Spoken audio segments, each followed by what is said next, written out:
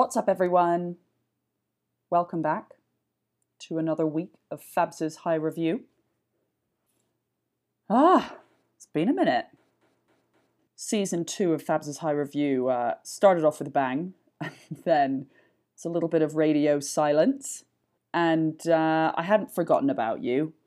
Unfortunately, life just got in the way, so it wasn't as easy for me to record my weekly sessions with you guys. I think it would be doing a disservice to the podcast if I wasn't to say why I wasn't able to record my episodes. Sorry, my cat is all over the microphone. Could you just give me a minute? I'll be there soon. Thank you. Okay, she's walked away. Like I was saying, it would be doing a disservice to the podcast if I wasn't to say why I'd been away. So I wasn't able to do these because I was pregnant. That's right, I was with child. And it has not yet been medically proven that it is okay to mix babies and marijuana. So my season 2 came to an abrupt halt earlier in the summer. Obviously, I'm here today speaking to you and I have had a smoke. So that means that the pregnancy didn't go so well. Unfortunately, it's not the first time this has happened for me and my husband. It's now the second. Can't say it gets much easier. I think I've not had a day in the past 10 weeks where I haven't been super nauseous and being exhausted and sleeping for about 3 hours in the middle of the day. That's right, you heard that correctly. I have been sleeping like a champ. But unfortunately, the scans weren't going so well. So each week I had to keep going back. And it turned out in the end that it wasn't to be. At the end of last week, I had the surgery to remove the pregnancy because there was no heartbeat. So here I am today. Back, eating deli meats, an unpasteurized cheese, smoking a joint, getting Botox. I would never want anyone to think that I'm making light of this.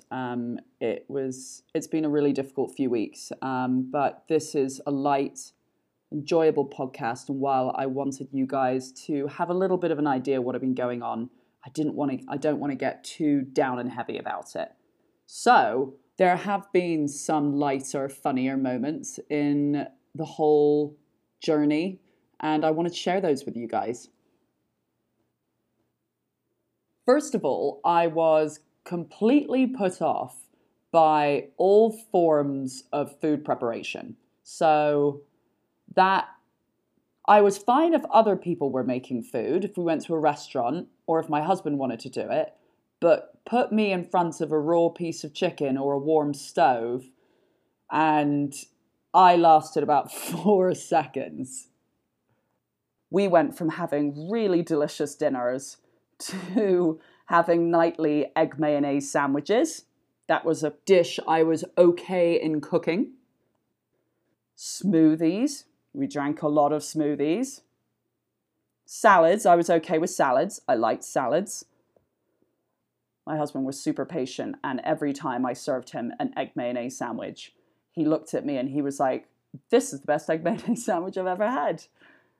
So thanks for lying to me on an almost nightly basis. It did actually make me feel better inside. The day before I found out I was pregnant, my emotions were all over the place. We were driving through the mountains and we came across, it still makes me sad, a family of raccoons, but unfortunately they hadn't made it across the street. So there was mummy raccoon and 3 baby raccoons, and they were all roadkill. And I saw that, and I just burst into tears. And for about 10 minutes, I was crying about the family of raccoons that hadn't made it across the street. I was so sad that why those raccoons? Didn't anyone see them? Why did they hit the whole family? Eventually, I stopped outwardly crying, and I was just, when like the tears are just running down your face because you're still really sad about something, but you're trying to like keep it together. My husband was just holding my hand, being like, I know, it's sad. It's very sad. And the next day I found out I was pregnant. I was like, oh, that makes sense. Now I understand why I was so sad about the raccoons. I was obsessed with ice creams and milkshakes and anything cold or blended. Loved that. One evening we went to Target, and on the way home I said to my husband, I was like, I would like to get a chocolate fudge blizzard from Dairy Queen on the way home. He was like, all right, Fabs. So we keep chatting, and then before I know it, we're pulling into the driveway, and I'm like, wait, no, I wanted a Dairy Queen McBlizzard. And my husband was like, well, I need to go inside, I need to make this phone call. And he was like, you just take the car and go back to Dairy Queen. Who knew that sentence would start the shitstorm that it did? To a pregnant woman who really, really was counting on that blizzard and the chocolate chunks and the fudge and the cold ice cream, it was not okay for me to be sent on my own through the Dairy Queen drive-thru. So I got very upset, and I said, on no grounds was I going to be that pregnant girl who was riding the Dairy Queen drive-thru solo at 9:45 at night to get my blizzard. Even though, by the way, I was only about 7 weeks pregnant and you could barely see I was pregnant. But still, in my mind, I know I'm pregnant, and I know I would have been that girl at the drive-thru. Lots of lessons learned in the past few weeks. I think my husband knows me a bit better now. On Thursday, when I had my surgery, I elected for general anesthesia because I didn't want to be aware or conscious of anything that was going on. And after the surgery and after the post-op, and I'd gone home and the drugs had worn off a bit, I was sitting there and I was like, oh my God. And my husband was like, what? And I was like, I just remembered something I said to the doctor. And he was like, what did you say? I was like, I was under the effects of medication. I wouldn't have normally asked him this.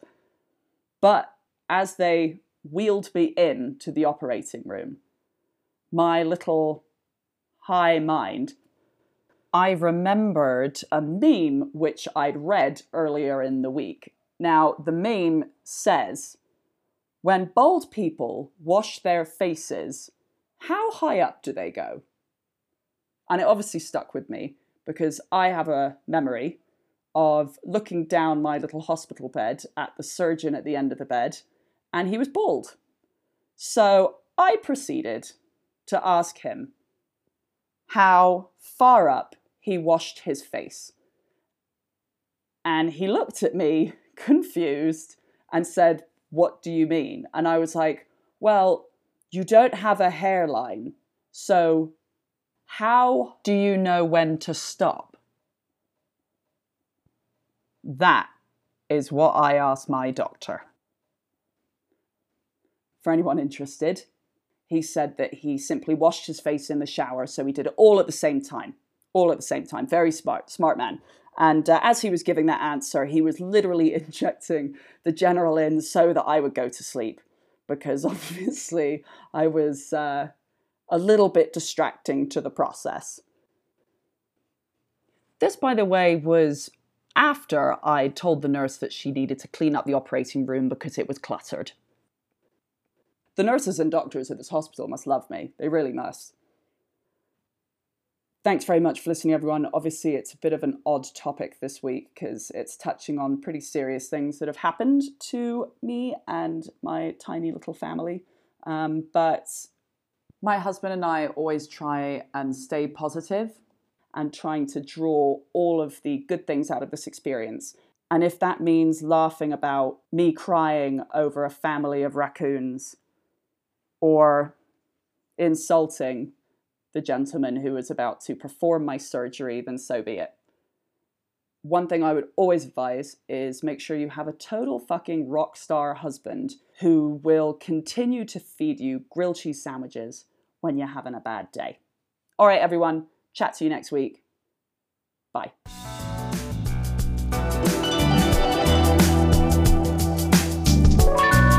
Thanks for listening. Like what you hear? Check back in each week to hear another episode of Fabs's High Review podcast.